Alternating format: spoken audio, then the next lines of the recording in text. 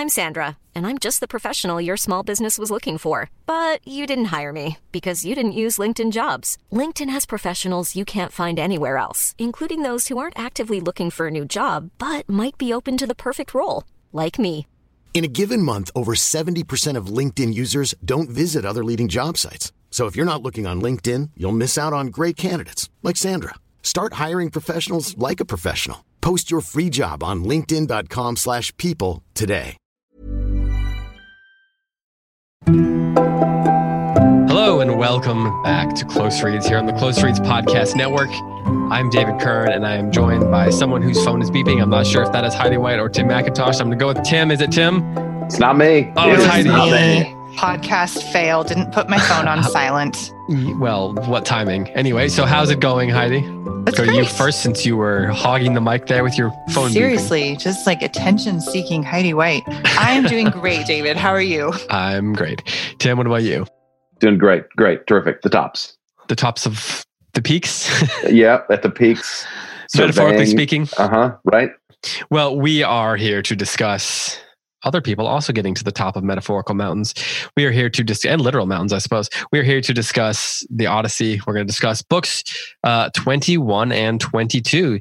This is our, well, I was going to say it's our penultimate episode. If you include the Q&A episode, it's not the penultimate episode, but it's the penultimate conversation of the book itself prior to discussing the book based on the questions of our audience. If you stayed with me, then That was complex. You're Kinda smarter like than the I am. Chronology of the Odyssey. Well done. Exactly. So we are here to discuss books 21 and 22. We'll do that in just a second. Don't forget about all the ways that you can follow us. You can follow us on Instagram and Twitter at Close Reads Pods. You can join the conversation on Facebook in the Close Reads Podcast discussion group by searching Close Reads on Facebook. And you can, of course, send us emails at closereadspodcasts@gmail.com. And you can post your questions about the Odyssey on Facebook. We started a thread for that. That's been tagged at the top of the Facebook page. So if you have something you want us to talk about, you can post that there, or you can email it to us at the aforementioned email address. Don't forget also about Patreon. We have a new bonus episode going up probably this weekend. We are going to be discussing Nathaniel Hawthorne's story, Young Goodman Brown. And then each month we'll be posting a bonus episode about a different short story. So if you want to get access to that, as well as various show swag, sweet show swag, a very difficult thing to say quickly, you can go over to patreon.com/close reads to join that as well.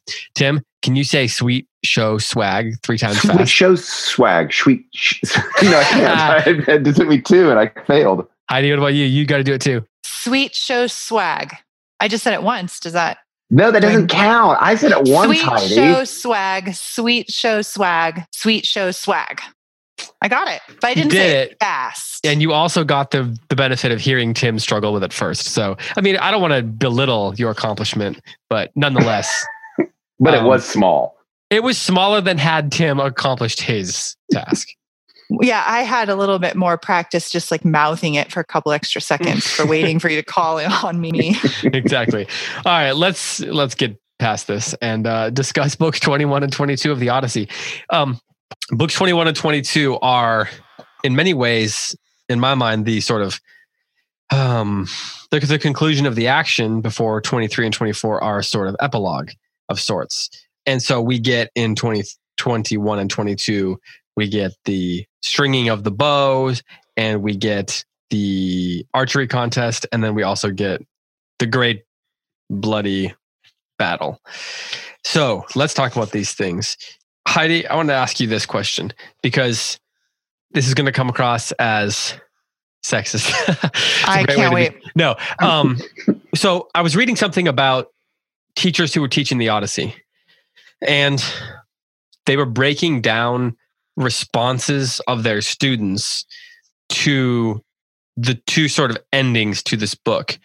And it kind of fell on like, you know, the sort of traditional gender, the things you'd think of stereotypically. The girls don't love the battle and all the blood and all the descriptions of that. The boys love it. Once that's over, the boys don't care so much about the reunion of Odysseus and Penelope, but the girls like that.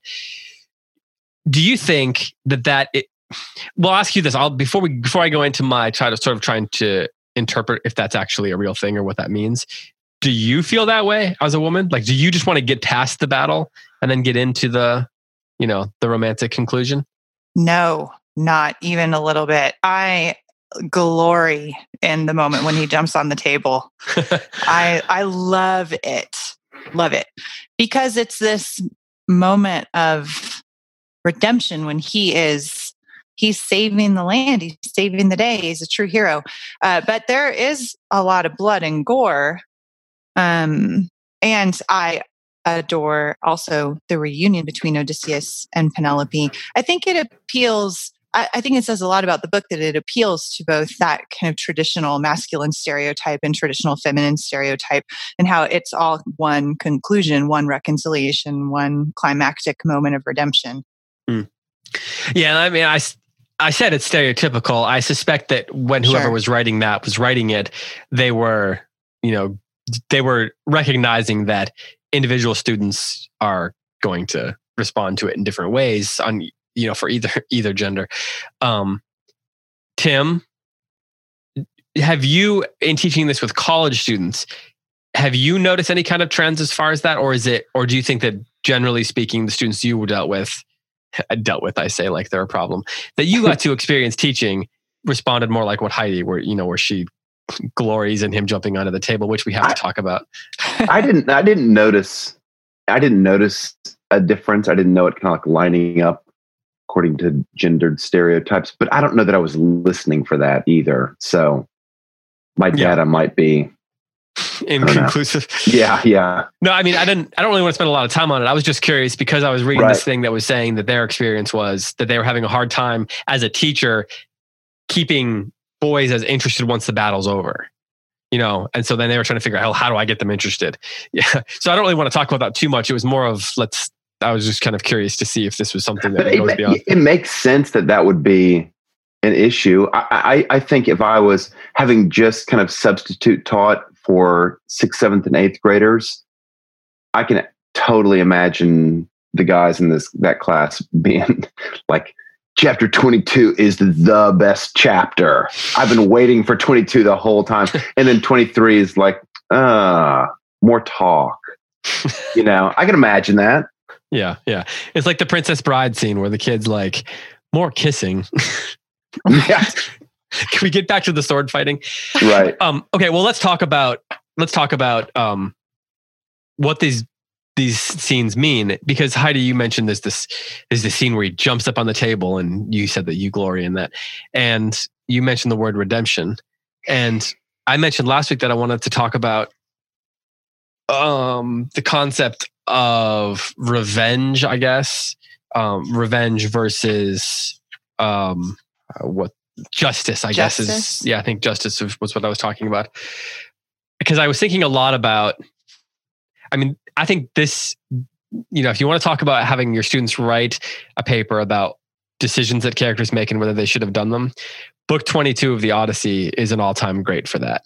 Because the series of decisions that Odysseus and Telemachus make are so dramatic in their implications and in their ramifications, and they're so extreme to an extent that the discussing whether Odysseus and Telemachus should have brought down the hammer as hard as they did, so to speak, is I think an interesting conversation. So I was thinking a lot while I was reading about whether they went too far and whether it's just a revenge story. Are they just to what extent? When does revenge get out of hand? I guess is what I was thinking about. So you talked about redemption, though. So how can you talk a little bit more about what you mean? Like, if the words we've got here are revenge, justice, and now redemption, how does the redemption part of this play out for you? Sure.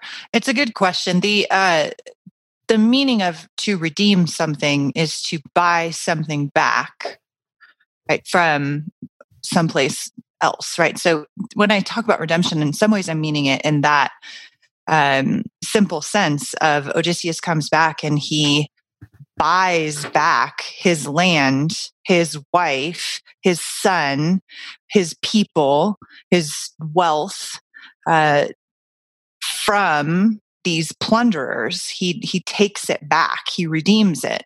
And so, and in the wake of that, he also takes revenge, and at least on the terms of the story, it's a completely just action. There is, I don't think, a question within the story on whether or not Odysseus is doing the right thing here. In fact, the book before that we talked about last week, in book 20, he is tormented by it. He's asking the question, is this just? Am I going to be punished by the gods? And Athena comes and assures him, no. Their fate is to die at your hand. And so, kind of go for it. She gives him permission and tells him that what he's doing is justified. So at least on the terms of the story, he absolutely is doing something just here. I was thinking about that scene quite a bit because I agree with you, except to the point that you have to trust the gods then. Like the gods, even if you look at it within the context of the story itself, like what the story is giving us within that framework, you still have to accept then that the gods are in some ways like caretakers of some kind of moral universe for that to be meaningful, don't you? In pleasing one god, you could displease another, which is the whole dilemma that Odysseus has, right? He has the protectress in Athena, but he has an enemy in Poseidon. And so there is a sense in which the moral ground on which any character does make a decision is fairly shaky. But there's also the sense in which we can't use the Christian ethic to judge Odysseus's actions here and still be true to the story. And so what we have is Odysseus jumping up on the table. I think it's this very satisfying moment, but I do know it can be distasteful, particularly since we know that at least one of the suitors was inherently a good man. And that we've explored in earlier podcasts. And so this moment to me feels very satisfying and rewarding. But there are some readers who don't like it, who think it's too bloody. And as Wilson points out in her translator's notes, there are some ways in which Telemachus and Odysseus go too far. All right, Tim, jump in. You're kind of nodding over there, thinking pensively. Well, I was thinking about the way that they go too far. I suspect what Heidi's thinking about is the servant girls. Am I right? What happens to the servant girls, Heidi? And Melanthius. Yeah. Yes. But to go back to the whole question of revenge, I think one thing that's important for readers to keep in mind is that we are in a pagan, justice is still in that kind of pagan revenge cycle vision of justice, which means I think one of the biggest advancements in human civilization is the development of third-party arbiters between violent parties or warring parties or distributing parties. So meaning, if someone, bashes in my car window, I can take it to a third party, which is the police you have system. To go bash in his head. Yeah. Whereas, in a revenge cycle, the way that I get justice is to do the same thing to the person who did to me. So I would go bash in his window or something that I thought was equivalent. But what if I go too far? What if I injure, someone that he loves? Then he's going to come at me to take revenge over me overstepping my revenge. And then I'm going to return. So it's really quick. You can see how rapidly something like a cycle of undying revenge just keeps going and keeps going and keeps going. And soon a generation has passed and no one remembers how it all started. No one remembers that somebody bashed in somebody else's window. That's actually completely beside the point because now families are involved. And so we can see when we get to the end of the book, which I won't go to yet, we can see that's exactly the dilemma that's going to face Odysseus, Telemachus, and his household. They have revenged the wrong done to them. But does that mean the revenge cycle is over? No. In fact, the revenge cycle is potentially just beginning if we don't have a god step in and say, enough is enough, that's the end. Which, to give everybody a little hint, that's what ends up happening. But even there, it's like the god who is his protectress doesn't do that until Zeus says, come on, it's time. Yeah. You know? And like, and in a way, there's an arbitrariness to when it ends. Yeah. Like it doesn't end because of some kind of merit. Right. Right. Or a decision that a character makes. Right. Like, maybe there's a code to what's going on, to what's expected of these guys. Right. Yeah. Go ahead. Go. Well, the killing of the servant girls and even the torture of Melanthius, which that's the one I struggle with when I read it. With those, there is less a sense of vengeance coming through the story, that the tone has shifted. It's gone from this triumphant moment of redeeming back the land to a like kind of a cool, collected, now we have to take care of the loose ends. Like Odysseus is cleansing at this point. He brings the servant girls in to clean the area of slaughter, and then they're killed. So clearly the connection is they are being cleansed as well, just as the floors and the walls the bloodstains are being washed away. So are these blots upon the land, because they have been unfaithful and they have betrayed their mistress and they have not waited for their Lord. So there is almost this same sense that you get in the fable or the parable of Christ about the lamps. Like which of the virgins has saved the oil, which has waited for the bridegroom to return and been faithful and stewarded well the resources of the kingdom, those will be rewarded, whereas the others will they won't just be marginalized or fired or cast aside, but they're going to be cast into outer darkness. The land must be cleansed of these blots upon it. And that's the sense that you get the killing of the servant girls and of Melanthius. It does feel a lot more. It does feel, to your point, Heidi, that it changes from being about justice to being about purity. Right. At some point, I think after most of the suitors are done away with, when Odysseus starts fumigating the house, you're like, gosh, why is he doing that? It does seem like it's because it's about just removing all of the impurities that were left over from both the kind of like memory of the suitors, but also of the slaughter. Mm-hmm. Right. The suitors had come and corrupted the land, and now all of the impurity that they brought with them must be cleansed and done away with and gotten rid of in order to make a clean start in Ithaca with the rightful man on the throne. And he won't even see his wife until it's all done. Yeah. And so there is a sense of order to it, and tradition to it. There's a weight to it that's solemn and cool and collected and very different than that triumphant moment of slaughter in which he's implementing justice upon these wicked men. Yeah. I had forgotten, you guys, that he tears off his rags and does the fighting naked. I completely forgot until about he gets the armor that. on. Until he gets the armor on, yeah. But isn't there? I read it as there's something going on there. It's not just that he wanted to kind of like show himself to the suitors. It is revealed, I'm Odysseus. But I think there's also, I don't know exactly how to read it, but there was something kind of, sort of primal in like just going completely naked into it. Like it's an Olympic race. Like we're going to take off all of our clothes and we're going to compete naked. I'm also going to do like the revenge moment. Just, completely shed of anything. Well, we get the,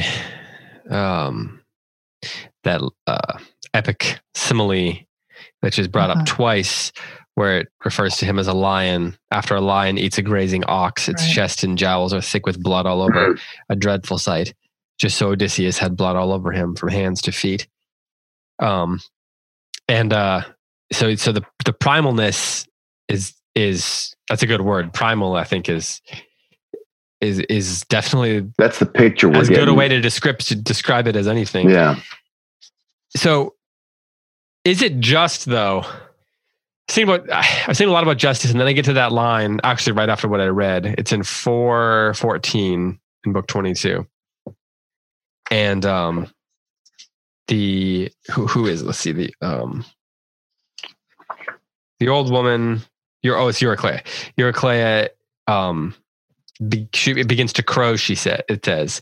She begins to crow, it says. And then it says, Odysseus told her to stop and spoke with fluent words. It is not pious, gloating over men who have been killed. And then it says, divine fate took them down and their own wicked deeds. Mm-hmm. And that sentence that troubles you, David. That sentence is illogical. How come? Because divine fate took them down and their own wicked deeds are not the same thing. They cannot be mutually exclusive. I mean, they are mutually exclusive. Yeah. They cannot happen at the same time, because divine fate, if divine fate is what takes them down, the book has been consumed with this question about what the gods make people do and why, right? We've talked about it a lot. If divine fate is what takes them down, then they are made to do their wicked deeds by the gods. And we see Athena meddling throughout, right? And so if it's divine fate that takes them down, then there's an order of operations here. And so then that's where the question of justice comes into me. Because if the gods made them do it, so the gods made them do it, and then based on what they did, sure, it is just for them to be destroyed for the things they did. But if the gods made them do it, in part to make Odysseus look more powerful or whatever, for whatever reasons, then it's not just what happened to them. And it doesn't mean that Odysseus did the unjust thing, but it certainly means that the gods did the unjust thing, which might just mean that they live in an unjust universe, which is fine. But even within the context of the book, I think there's a case being made that the book is offering us something more complex about the pagan vision of justice. I think primarily I agree, David.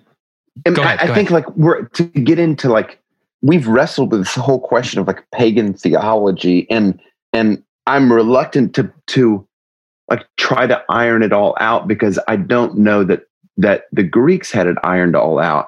But I do think there's something going on. Because one thing about people is we always have our theologies ironed out perfectly. But I mean, honestly, I don't think that they did. I think that the Middle Ages of Christendom, there's just such a drive to articulate fine points and broad points of how God interacts with the world, how he redeems his people, whatever. And we are the beneficiaries of that long, robust tradition. And it's not like the Greeks didn't care about theology. They most certainly did. But I don't know that there's a comparable time of the medieval world in Greek pagan theology. I think I think Homer is about as robust. They didn't feel like they needed to create systematize what they believed. Yeah, right. It's interesting that you mentioned that, because if you look at the difference, even today, between, say, Christianity in the East and Christianity in the West, whether it's, say, the actual Eastern Orthodox Church or not, there is a big difference in the sort of priority of systematization of theological points. Like in the East, there's not this sort of ingrained need to express your faith in a systematic way. Yeah. Whereas in the West, that's one of the defining characteristics of Western Christianity. If you can't do that, the idea is, then that's a problem, right? If you can't elucidate clearly for yourself and for other people what you believe, then do you really believe it? But that's not even it's a completely different way of thinking about things than even they think about in the East now. And so that's not even what you're describing there, I think, is still something that's a conceptual difference that exists now, not just between us and 7 centuries ago or whatever. It's like a temperamental difference between the East and the West. There's this famous, we're totally rabbit trailing here, but while we're at it, there's this famous sentence in Charles Hodge's Systematic Theology. So late 19th century Princeton theologian. He wrote this big, huge systematic theology. And in the foreword, I believe he writes something like, the purpose of my systematic theology is to extract the doctrines and to put them in their proper order, which sounds kind of innocent enough, except for you're like, okay, so you have to extract them from the narrative in order to put them in their proper order. So the narrative in which they're like come to us through like the scriptures, does that mean that that's the improper order? But anyway, that's a digression. It's an important digression though, because later Greek philosophy, which is centuries after Homer, and that's really important to remember, that Greek philosophy made a distinction between the logos, or the nature of a thing, something that could be expressed in. When Socrates is talking about it in this sense, he's talking about propositional truth. Right? And the mythos, which is the stories in which that truth is embodied or expressed, right? So Homer has the mythos, and it's in a sense improper and unfaithful to the text to try to make a logos out of it. Yeah. It's not there. So, they're telling a story. Greek theology, pagan theology, which in some ways is a contradiction in terms even to use that phrase, but I know why we're using it. But they wouldn't have even thought of systematizing something that was so chaotic and unpredictable. There is no way to know the will of the gods unless they reveal themselves directly to you. You could have displeased one and pleased another. They are capricious. So this idea of systematizing something that is completely chaotic would never have occurred to Homeric Greeks. Well, okay, so let me clarify what I'm getting at here. I'm not suggesting that Homer was trying to or did systematize the ideas that I'm talking about here. But what I'm just saying is that there is embedded in this story more complexity than the sort of simple concept that what Odysseus chose to do was definitely right. You know? Right. And I knew that's what you were getting at. And I think you're exactly right. And I think to your point about these phrases, or these clauses in the sentence being mutually exclusive, I think the Greeks would have been like, well, yeah, I don't know what the heck is going on. But yeah, that's fair. And I totally agree. I think that I have a feeling that a Homeric era Greek hearing this, from the mouth of Homer would kind of hear that line that David read. And it's a really confusing line. And I think he kind of would have shrugged or something like that. Let's get back to the action. However, I'm going to attempt to kind of say, I think that my sense of what's going on in that passage that you read, David, is that there's two things are constantly being acknowledged in Homer. One is that the gods are capricious, that they fight with each other. They're going to do whatever they want to with us. And then the other sense is we have to respect them because what the gods want is the way that we ought to live, and they deserve, worship and glory. I think in Homer's time, what's beginning to happen is there's this sense something lies behind the gods. There's something sort of like grander and more unified behind this infighting and squabbling and confusion amongst the gods. And I think it's something like what we would call destiny or fate. And I think it operates like gravity operates. But it's a moral sort of gravity, that if you don't do certain things or behave in a certain way, if you act without hospitality, the gravity of that moral capital D destiny is going to pull you down, and you are going to suffer, and your house is going to suffer, and your loved ones are going to suffer, and you're never going to be wealthy because you're violating this sort of like divine sense of gravity. That's the best that I can do. Again, I don't want to like put too much onto it because I don't think that it's all ironed out in any sort of like scholastic sense. But I think that kind of like feeling of destiny lies behind the infighting of the gods. I think that will begin to be sort of like pulled out and isolated in the time of classical Athens. And so you get Pythagoras saying, yeah, that destiny behind the gods, or that one unifying thing, it's number. Or for Heraclitus, he's going to say something like, it's atoms. Or for other philosophers, they're going to try to isolate it, say it's water, it's fire. They're going to try to like name the thing that lies behind all the other things that are passable and malleable. And that's going to start to happen in 300-400 years, something like that. But right now, it's just a big kind of theological salad. It's a metaphysical salad. How is that different than now? Maybe it's not. Charles Hodge would say it's not. Charles Hodge got it worked out. Where were we?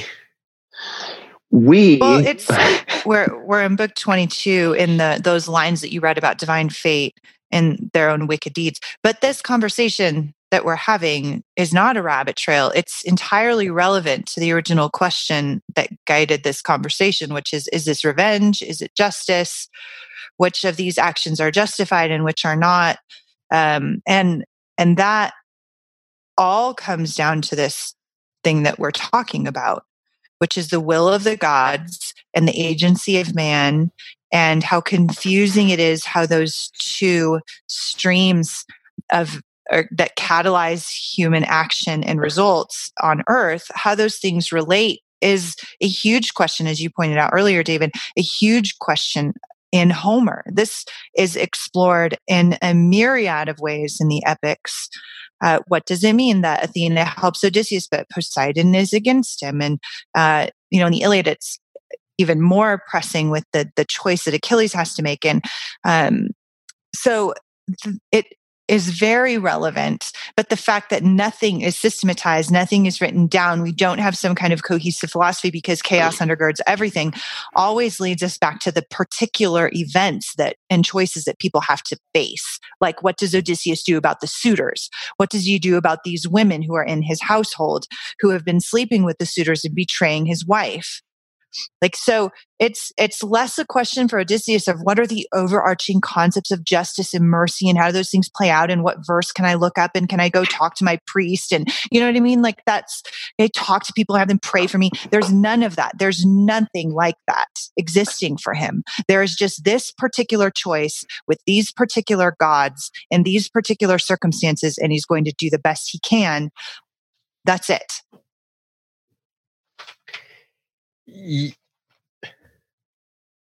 So what does that mean? I guess that means then we have a great story, right? That thousands of years later, everybody who's paying attention is still reading and saying, what do I think about what Odysseus did? There are certain things I can gather about the cultural context, but this is the Greek concept of fate and free will is unresolved, as it is probably in every generation with every sense of belief system, because there's multiple answers to that question within Christian tradition too. There's one answer. There's one capital A answer, but there's multiple speculations about how that plays out. Yeah. Is revenge a neutral word? Oh, that's such a good question. Is it? So we've talked at length over the years about the concept of ambition, right? Ambition, yes. So I'm not to open that can of words again. We'll stay away from that can of words. See what I did there? Is revenge a neutral concept? So some people believe ambition is always a negative thing. Some people say it depends on what it's geared towards. Is revenge the same thing? Is revenge either always a negative thing, or does it depend on what it's geared towards? I've been thinking about this a lot, and it's kind of turning one of my it's causing me to question one of my core opinions about stuff. Okay, I have David? A lot of follow-up questions. Yeah, right. You said, so. Well, mainly it's making me question whether I should. No, I was going to make a John Wick joke, but I have a feeling that not enough of our audience has watched the John Wick movies. Well, okay. So, what do you guys think about this? Heidi, go ahead. Are you going to ask me questions? I was raising my hand to say I have, like many in the audience, have not seen the John Wick movies, but I have watched a lot of revenge movies, and so I'm an expert in this. I do think of revenge negatively, but right away I think justice is good, revenge is bad, and so we have to discern which one we're doing. It's a dichotomy, one or the other. Now, that's how I think about it. I'm very willing to be convinced that I'm wrong and that I've been thinking about it wrongly. But that's just my first answer. You can either take revenge on somebody, and revenge is sort of it's a suggestion of sort of bloodthirstiness or there's just negative correlation to that connotation. Justice is the other side of the coin, where you are righting a wrong that has been committed. Yes. And maybe the actions are the same, like with Odysseus. You mean the thing that you do, it might be revenge. Action. It might be, okay. Yeah. Yes. But it's either an act of vengeance, which is bad and not morally justified, or it's an act of justice that is morally justified. If the same action could be either good or bad, then justified or not, what is the thing that distinguishes the good or badness about the action? It seems like by definition, then it would have to be the circumstances in which the action is committed. But then if two different people commit the same action in the same circumstance, could it be like if Tim and I both if Tim does something and it's considered vengeance and I do it and it's considered justice, can that be true if the circumstance is the same, but it's Tim doing it versus me doing it? Right. It's a really good question. And in saying what I just said out loud, I hear the inconsistency in my argument. We're thinking out loud on a podcast right now. So exactly. I'm with you, Heidi. I think it's more than just circumstance. I think it's also the big issue, I think, is motive. So meaning, let me see if I can tease this out. I watched this.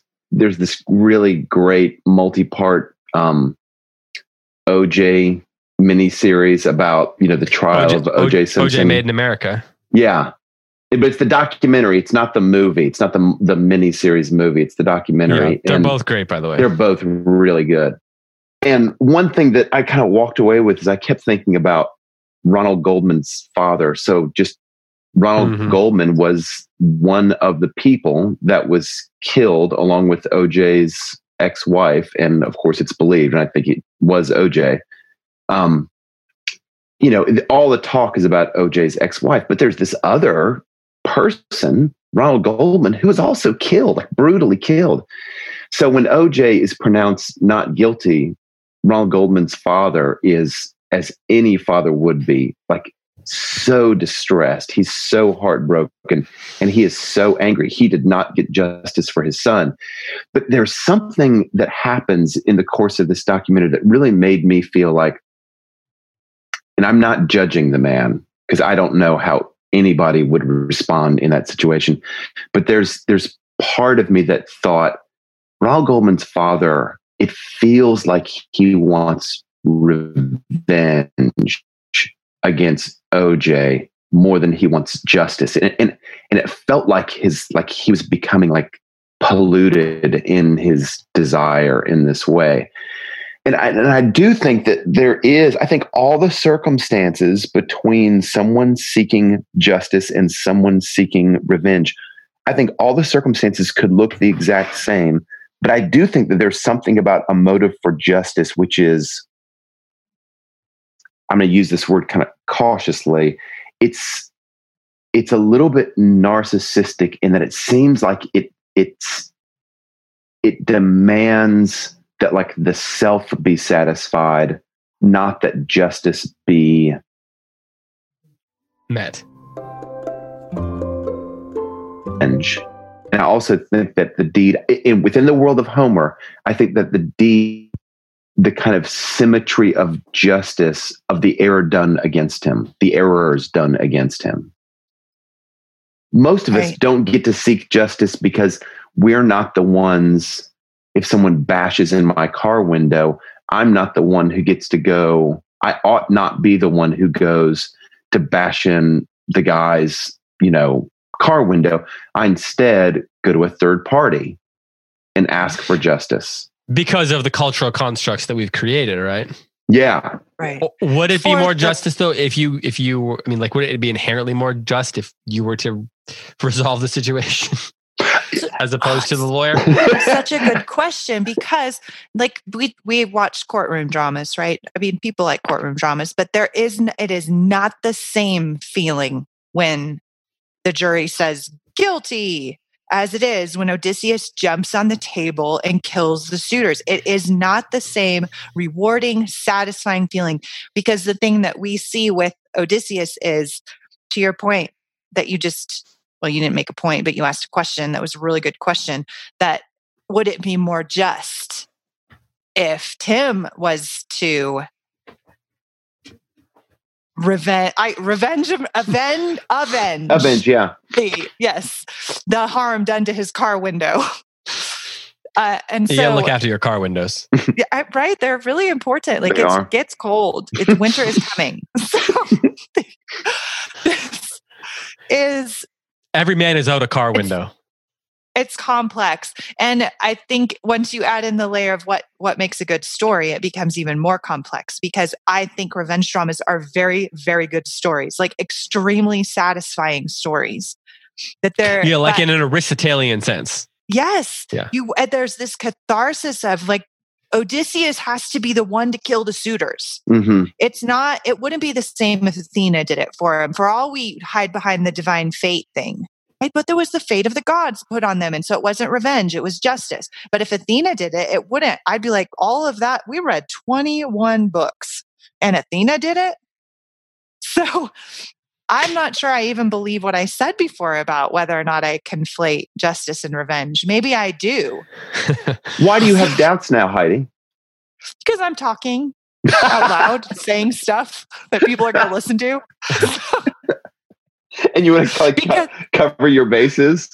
Well, I think it's more that I'm hearing myself say, I'm thinking, yeah, it's a dialectic, right? I'm hearing myself say justice is good and revenge is bad, but I know how good it feels to read about Odysseus jumping on the table and avenging. Well, but maybe the fact that it feels so good is the whole point of why a third party in our civilization are the ones who create resolution to a conflict. That because it feels so good, the pursuit of it is that's what makes it problematic, because we're so sort of emotionally invested in it. Like not necessarily in a story, but the people who have been wronged are so emotionally invested in it that they lose sight of the proper degree of justice. That's where I think that's where we get into here. It's not wrong that they be punished. It's not wrong that it's not wrong that some of them die. It's not wrong that things be set right, but it's a matter of degree, right? Was the degree to which they took action just, or was it just revenge? Like, it's clear that there is a degree of justice being enacted, but is there a point at which it goes beyond justice and suddenly becomes unjust? Like that they are then perpetrating something that is unjust. I think one of the things that I think is really interesting about the slave girls is that it shifts from Odysseus as the actor to Telemachus.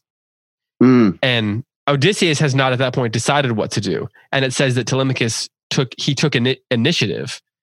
He feels like it's his turn to act. And it doesn't make clear, in my opinion, at least in this translation, whether he is acting purely out of rage and he's just so angry, or whether he's being more calculated about it. Like if this is being made into a movie, I could see it being something that, for the sake of storytelling, you have Telemachus talking about wanting to do to these slave girls. He wants to destroy them in some kind of gruesome way, or like you could build up to that. But here there's this sense that it's not Odysseus taking action anymore. It's Telemachus takes that out of his hand. He takes initiative. And then at that point, has he gone one step farther than Odysseus would have gone? Because in my opinion, at least, and I may have misread this, it's not clear how Odysseus judges that action that Telemachus takes, one way or the other. Yeah, we don't get anything on that, do we? From Odysseus, from the text. Because then it says that the men tortured Melanthius or whatever. And then after that, Odysseus tells Eurycleia she can go get Penelope now, I think. I think that's the order. I just think that's interesting that there is no assessment of the action that Telemachus takes there. And from the narrative or from the characters. That aspect of these two aspects that we were talking about, these are the most troubling aspects of the whole Odyssey. I mean, Odysseus's sexual impropriety with Calypso and Circe. Okay, you can kind of like give an explanation to it. This one though is really troubling, and I don't know.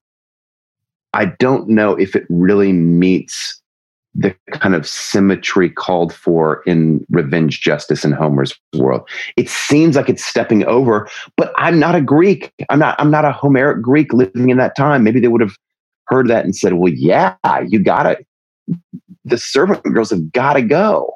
They're the worst of all, maybe. Right. That might be it makes sense. Of course, the suitors came to try to win her. They thought he was dead, but they weren't betraying their master the way the servants were. Right. So yeah, I can see that case. Because from our perspective here, it's hard to justify. It's really hard to say. From our perspective in the 21st century, I'd say it's impossible. But I think even from the 21st century, looking back at Homer's time, it's really hard to find. Gosh, what is it about the kind of code of that day that would call this justified? And I think that code is probably out there. And I just think it's kind of easy, at least for me, to point back at that code. If that code said it's okay to do these two grotesque revenge acts after the suitors have been killed, it's fairly easy for me to say, yeah, that code's pretty messed up. On that issue, that code is really messed up. It's like there's other great things about it. But oh man, the hanging of the servant girls to fulfill what it seems like primarily a purity drive.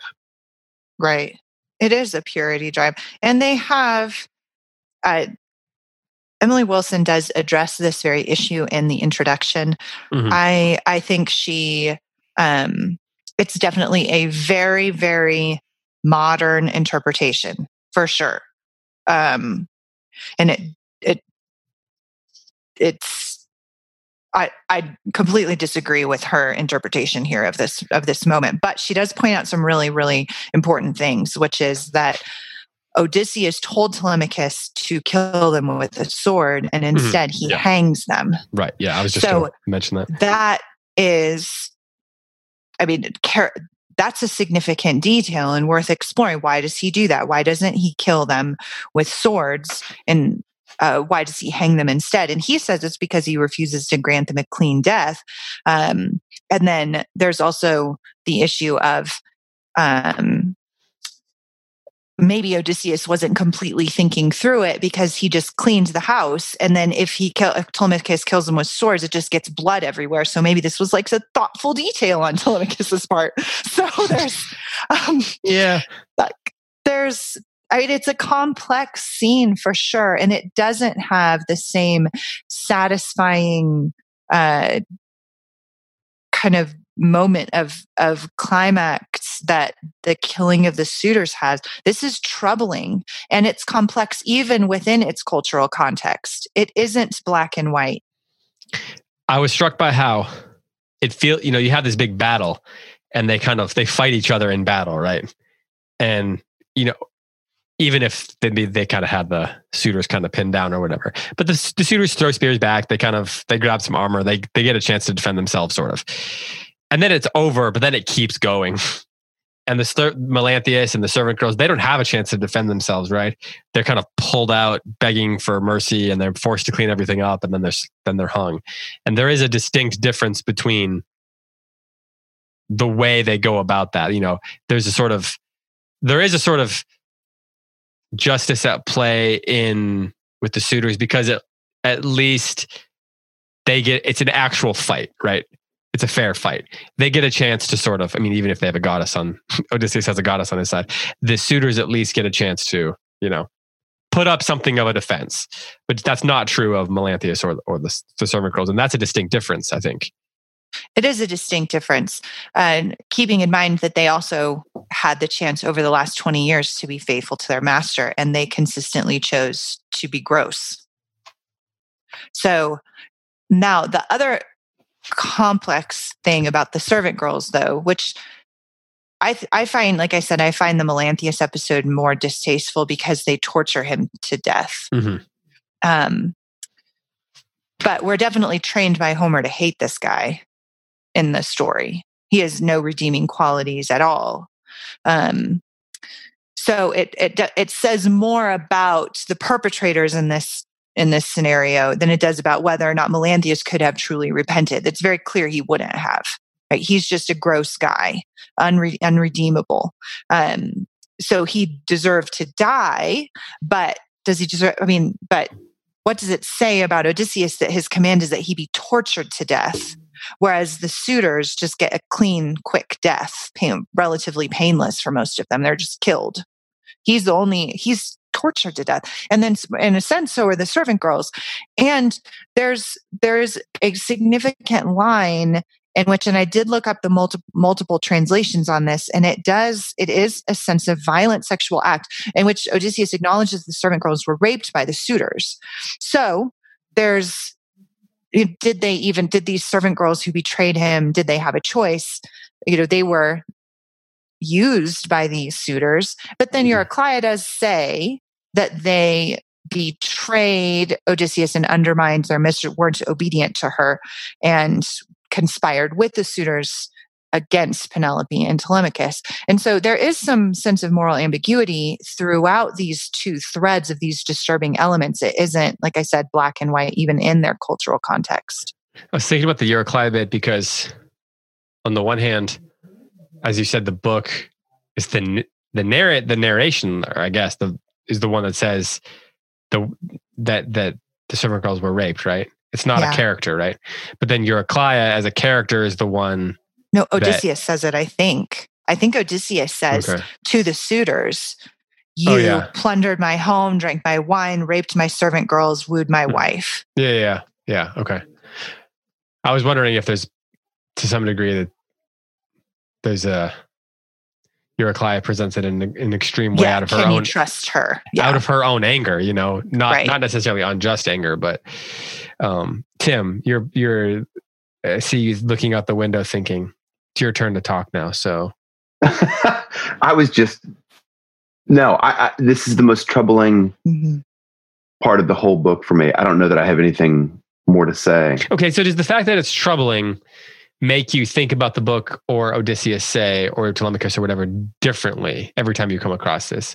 And then later on, you have to put it out of your head to sort of maintain a way of thinking about Odysseus that has been passed on for generations as the sort of heroic character. Does it make you think about him differently? It doesn't make me think different. It makes me think a little bit differently about Telemachus. It just does seem so excessive. Again, it's so hard.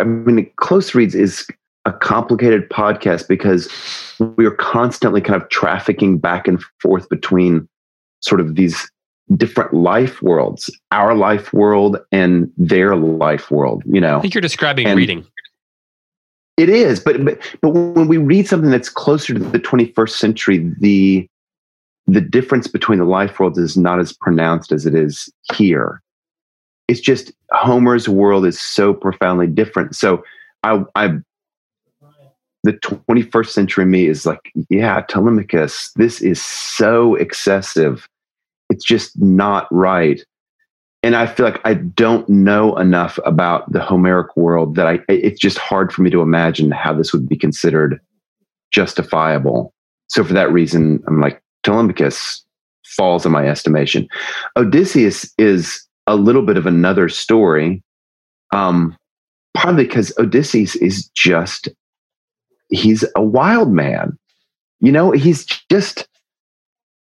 just does what he wants to do, and he lies, and I don't know that he betrays, but his code is chiefly to himself, and that code has an allegiance to himself kind of overlaps with a pious reverence for the gods in certain places.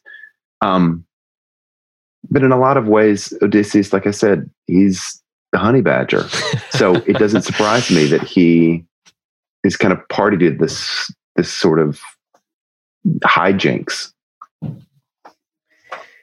In her notes, which Heidi referenced, there's a at the 432, it says, "Call the women who made those treasonous plots while I was gone."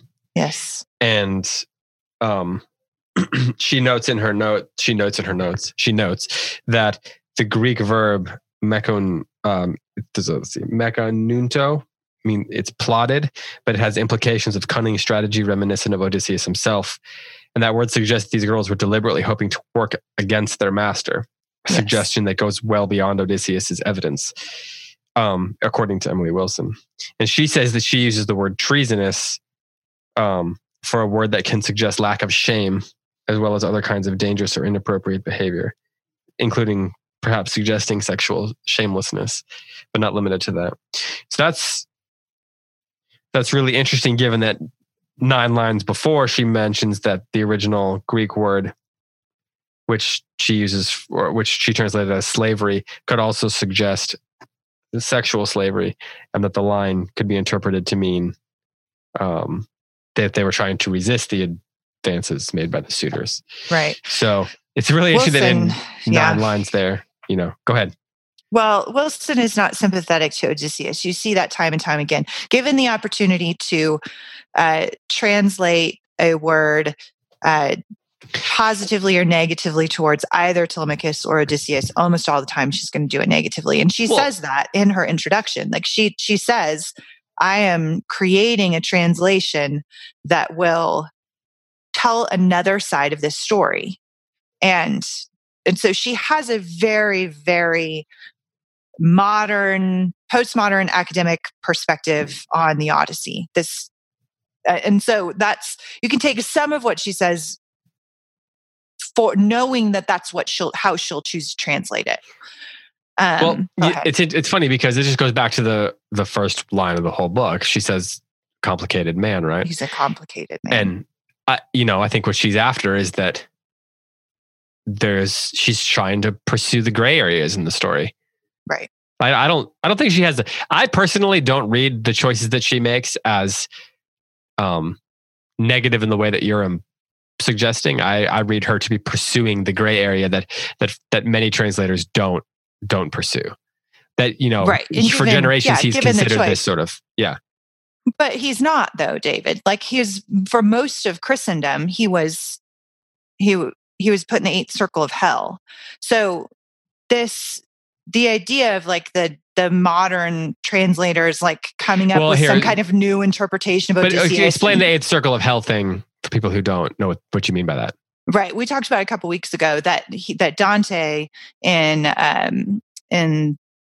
the High Middle Ages, when he constructed the 9 circles of hell, he put Odysseus in the 8th circle because Odysseus in the circle of the fraudulent, because he had deceived his traveling companions in not telling them that about the dilemma between Scylla and Charybdis, and Odysseus deliberately chooses the path of Scylla, knowing that 2 of his men are going to die, because if he took the Charybdis path, as Circe had told him, everybody would die. And so, how does that not make him? How does that mean that he's not considered gray area? That paints him as negative. It paints him as pragmatic, right? He either loses everybody or loses 2. So he sacrifices the 2 to save. That's the nature of complicated. Exactly. I agree that he's complicated. That's. But is it worth sending him to hell over? Isn't that I think kind of the question? The point that I was making was that the modern idea that Odysseus since the Odyssey has been held up as a great hero until these people suddenly figured out that he was sexist in, the 20th century. But Dante wrong. himself is suggesting the complicated. That's like a pre-modern thing. That's my entire point, David, is that he's always been known to be complicated. And so it isn't, but that when Emily Wilson makes these translation choices, she doesn't do it in a complicated way. She does it in a negative way every time. I think there's a lot of, that has a lot to do with the way you think about the words that she's using, though. Right. Well, and the point about the sexual slavery, I mean, all of that, this is a troubling incident. So if you were to take Odysseus's side on it, it would be the side of the suitors have completely corrupted my kingdom. And as a good leader, I have to cleanse it. Mm-hmm. So that is the argument for Odysseus in this case. I don't think you can make the argument that it's okay to torture people to death. So that's why the Melanthius one is the most troubling one for me. Well, except that the argument is that the degree of sin the degree of punishment should correspond to the degree of the sin. Right. That's the case to be made there. Melanthius would be worse than the suitors. And my assumption is that we're supposed to read it as Melanthius is worse than the slave girls who were worse than the suitors in terms of the actual choices that they're making. Right, because they were treasonous against their master. There's an increasing degree of severity to the punishments. Mm-hmm. Right. Yes, I think that true. But that would probably be the case for what he does in these two troubling incidences. Okay, if that is the case, why then are they worse than the suitors? Right. That's my question too. Well, I think that's Emily Wilson's question. I mean, I think that's at the root of, even if she wouldn't express it that way, that seems to be at the root of what her trouble with how to interpret this scene as a translator is. Okay, my hunch, and I think this is like to harken back to Dante, in the very pit of hell are three people in Dante's world. Now, again, like Dante's writing in 1300, Homer is writing, what would we say, like 11 to 700 BC, something like that. So they're separated a huge amount of time. But in Dante's world, the three people that are in hell are Judas, Cassius, and Brutus, and they're the three betrayers. Right. Like Satan is actually like chewing on their bodies. That's how little Dante thinks of them. And I wonder if something about it's the loyalty of being part of a household and violating that loyalty. Is that what makes the servant girls worse than the suitors? Because the suitors weren't ever loyal to Odysseus's home. They were outsiders, but the servant girls, they were part of it. Right. Could we say that's a plausible explanation for why, if they are in fact like treated worse or viewed as being worse than the suitors, could that be the reason why? Right. I think absolutely that's the reason why. In the introduction, Emily Wilson makes the point that Odysseus and Telemachus are trying to subjugate all the women of their household, including Penelope. And so because of that, the servant girls, whether they were abused sexually or not, have to die because they have united themselves with the enemy, whether they were forced or not. The whole point is to get rid of all the unclean women in the house. I don't see that in the text at all. I see the emphasis on the treasonous nature of the choices of these young women, that there were 50 of them and 12 of them, Eurycleia says, were treasonous, that plotted with the suitors against Penelope and Odysseus. And the plot was to kill Telemachus. That's the plot. Mm-hmm. Mm-hmm.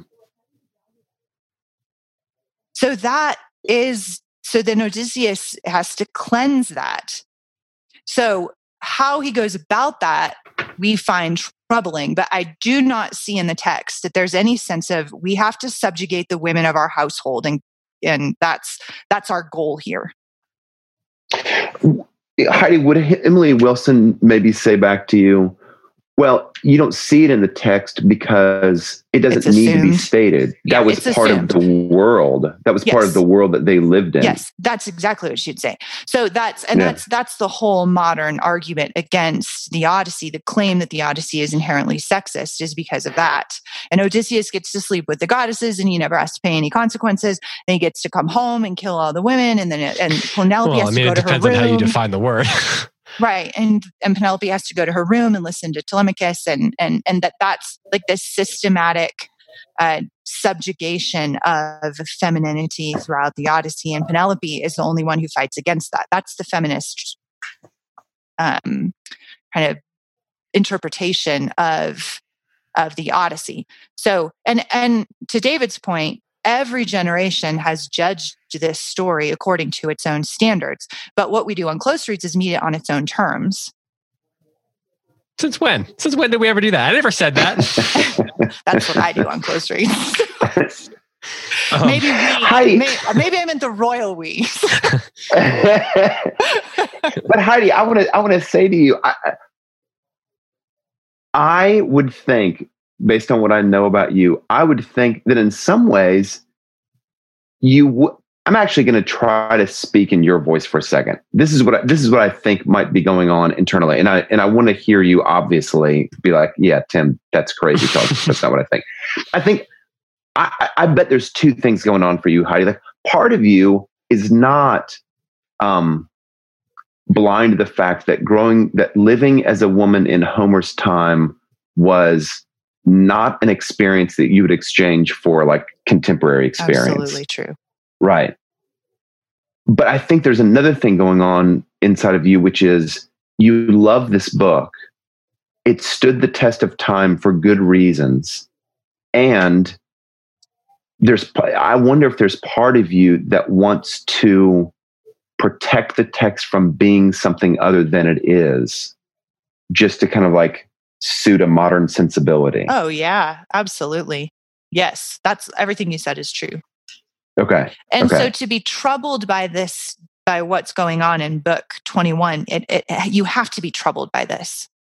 You must, or 22, excuse me, you must. But be troubled for the reasons that are there, not the reasons we want to be there. Right. Yeah, I mean, we haven't said it this way yet. I haven't gotten around to this yet. But to me, if you take out sort of a modern sensibility about it, the reason that the book is troubling and would have been, or these scenes is troubling and would have been troubling to people then, I believe, is the very fact that in order to cleanse or purify or scour or whatever word you want to use to translate that word, that in order to do that, this is what has to happen. The fact that it is justice within that framework is inherently what is troubling about it. Right. Yeah. It would have been inherently troubling, even if they didn't have the ability to state it as such to the people who Homer was telling the story to. And that's why I believe the book ends with the epilogue. There's a party going on the other side of this wall. I don't know if you can hear it. I don't know what I was saying. I got distracted by all the noise. David, you said that's the reason for the epilogue. Well, can you go? I kind of view, there's a sort of modern TV storytelling form that is very imitative of the Odyssey, where in the penultimate episode, you see this like in The Wire or The Sopranos or almost any TV show ever, where in the penultimate episode of a season or a series, you get the sort of climactic drama, and then the final episode is actually sort of the fallout. And that fallout essentially acts as an epilogue that tells you what the world is going to be like after the sort of cathartic action has taken place. And so I think that what happens is when this book ends, when 22 ends, things have not been restored yet. Right. The cathartic action has taken place, but within that cathartic action is a sort of troubling underbelly. It sort of inherently has to be because of the nature of the cathartic action that led to some resolution. And thus, the sort of reunion of Penelope and Odysseus and the restoration of the kingdom is what sort of, suggests moving forward that there is some chance of this not happening again. Right. It's not a static ending, Right. Athena and Zeus make sure that there's no stasis at the end of this book. Some people would argue anyway. Right. No, I think that's true. And I think it also sets up, after we have this big moment of the suitors that is so satisfying, and then there's these troubling incidents, and then it goes into the next book, which doesn't have the same kind of satisfying moment that we were hoping for. There's still some obstacles for Odysseus to go through in order to get his happy ending. So I'm wondering, he is a complicated man, the man of many ways. So he isn't just a straightforward hero. And that's very, very clear throughout this book. And for different reasons in different generations, he's judged harshly or let off the hook when he should be more judged for whatever reason. But it is a mirror into our own society, for sure. Well, that's one of the reasons that I think that doesn't get talked enough. Mm-hmm.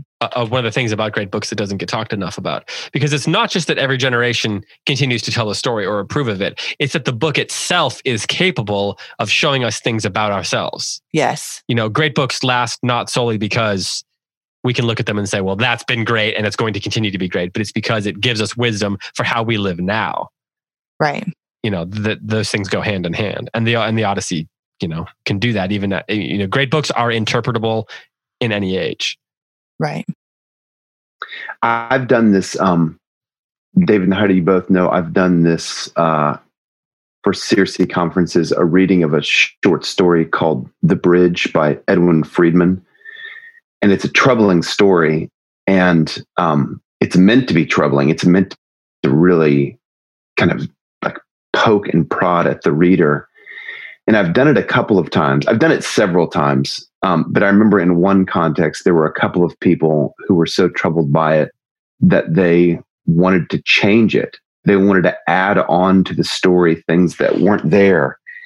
And it's like, it's the only forbidden thing to do kind of when discussing that story is to change it, because I think this is to both of your points. Great works are sometimes intended to be troubling, and sometimes, like I think these episodes that we're discussing, I don't know that they're intended to trouble. They weren't intended to trouble its first readers, but they trouble us greatly now. And to kind of just wash them away because they're so troubling, I think does great harm as a reader. It kind of lets you off the hook, and it makes you less inclined to kind of like have a hard look at like former cultures and our present culture. I'm glad you're mentioning this, actually, because I was thinking about this recently with a different book. It might have been Shakespeare. I can't remember what, but I was thinking about how, like, what does it mean to look at a book on its own terms? Right. Like we can look at a book from a different era and look at it. I think part of, well, let me see if I can think about how to express this, because I haven't had to do that yet. I think that what you're talking about not changing things, like preserving books for what they are, allowing them to be what they are, is the key part of that. We can still look at it and experience it. In fact, we must experience it through our own eyes. But we can observe what's there and then ask questions about it from our own perspective without doing damage to the book. Mm-hmm. Mm-hmm. Even that doesn't mean we don't have to say this is what the author meant or this is what the book is intended to do, but we can still say this is what this book is going to do to us, and as long as we're not changing it, right? We can, or let me put it this way: we can observe what a book does to our culture, what a book does to ourselves, right? Right. Heidi, what do you say? What do you? Yeah, it's such a complicated. And we have 5 minutes to resolve this. I know it's right. It's so hard to put into words the concept of meeting a book on its own terms, because as Tim pointed out, in no way would I like to be a servant girl in the household of a king. Could be a horrifyingly traumatic experience. Or it could be a good life. There's just like in every generation, justice and injustice plague every level of society. And great books shed light on that for that particular cultural moment that those people live in.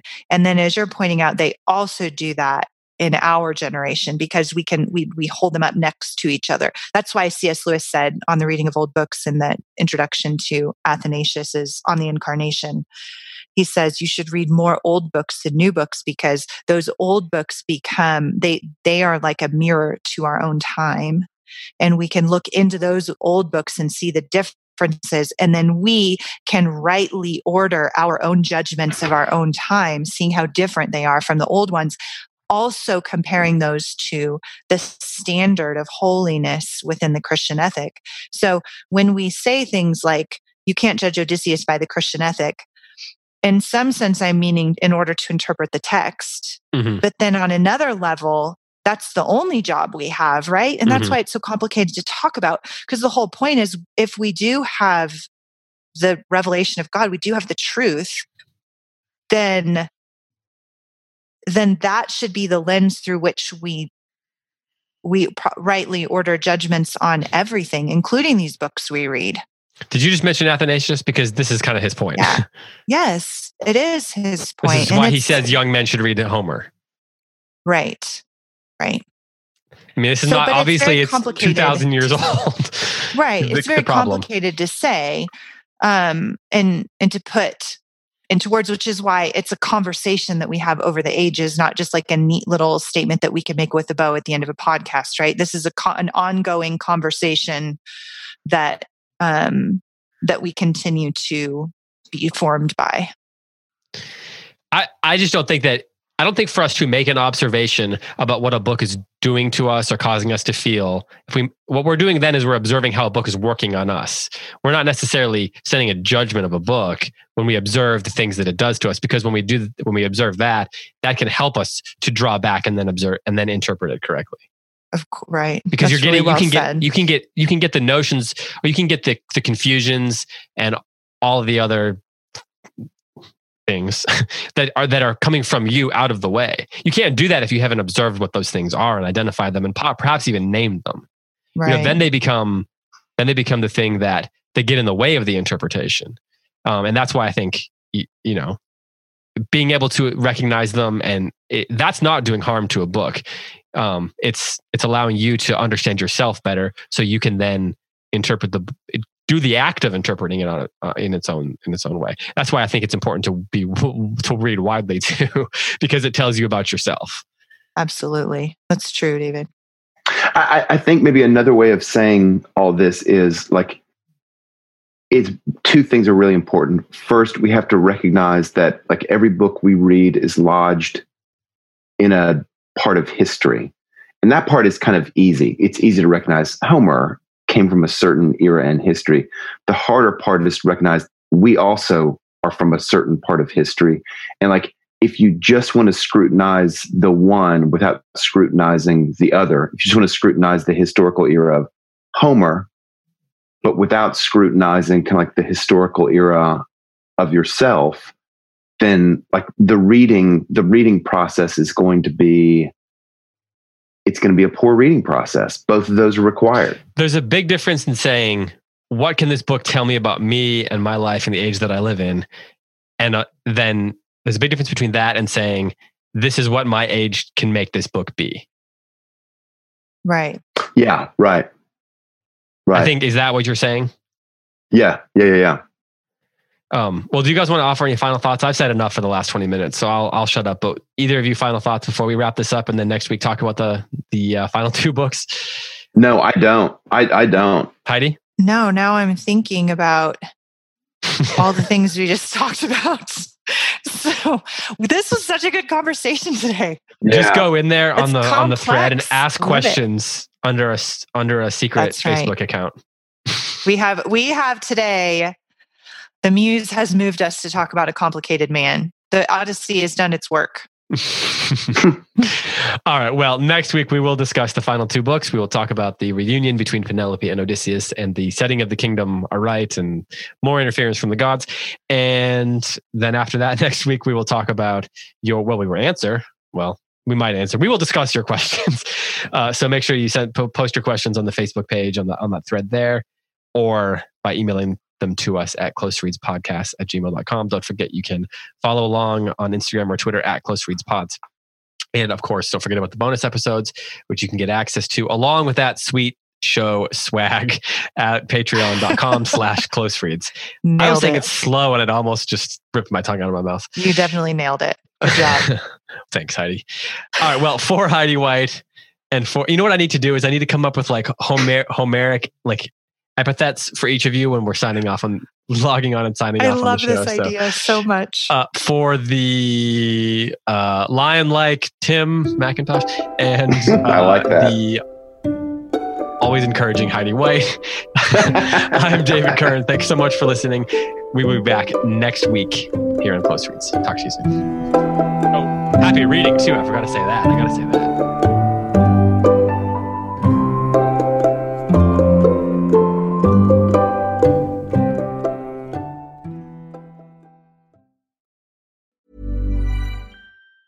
Planning for your next trip? Elevate your travel style with Quince. Quince has all the jet-setting essentials you'll want for your next getaway, like European linen, premium luggage options, buttery soft Italian leather bags, and so much more. And it's all priced at 50 to 80% less than similar brands. Plus, Quince only works with factories that use safe and ethical manufacturing practices. Pack your bags with high-quality essentials you'll be wearing for vacations to come with Quince. Go to quince.com/trip for free shipping and 365-day returns.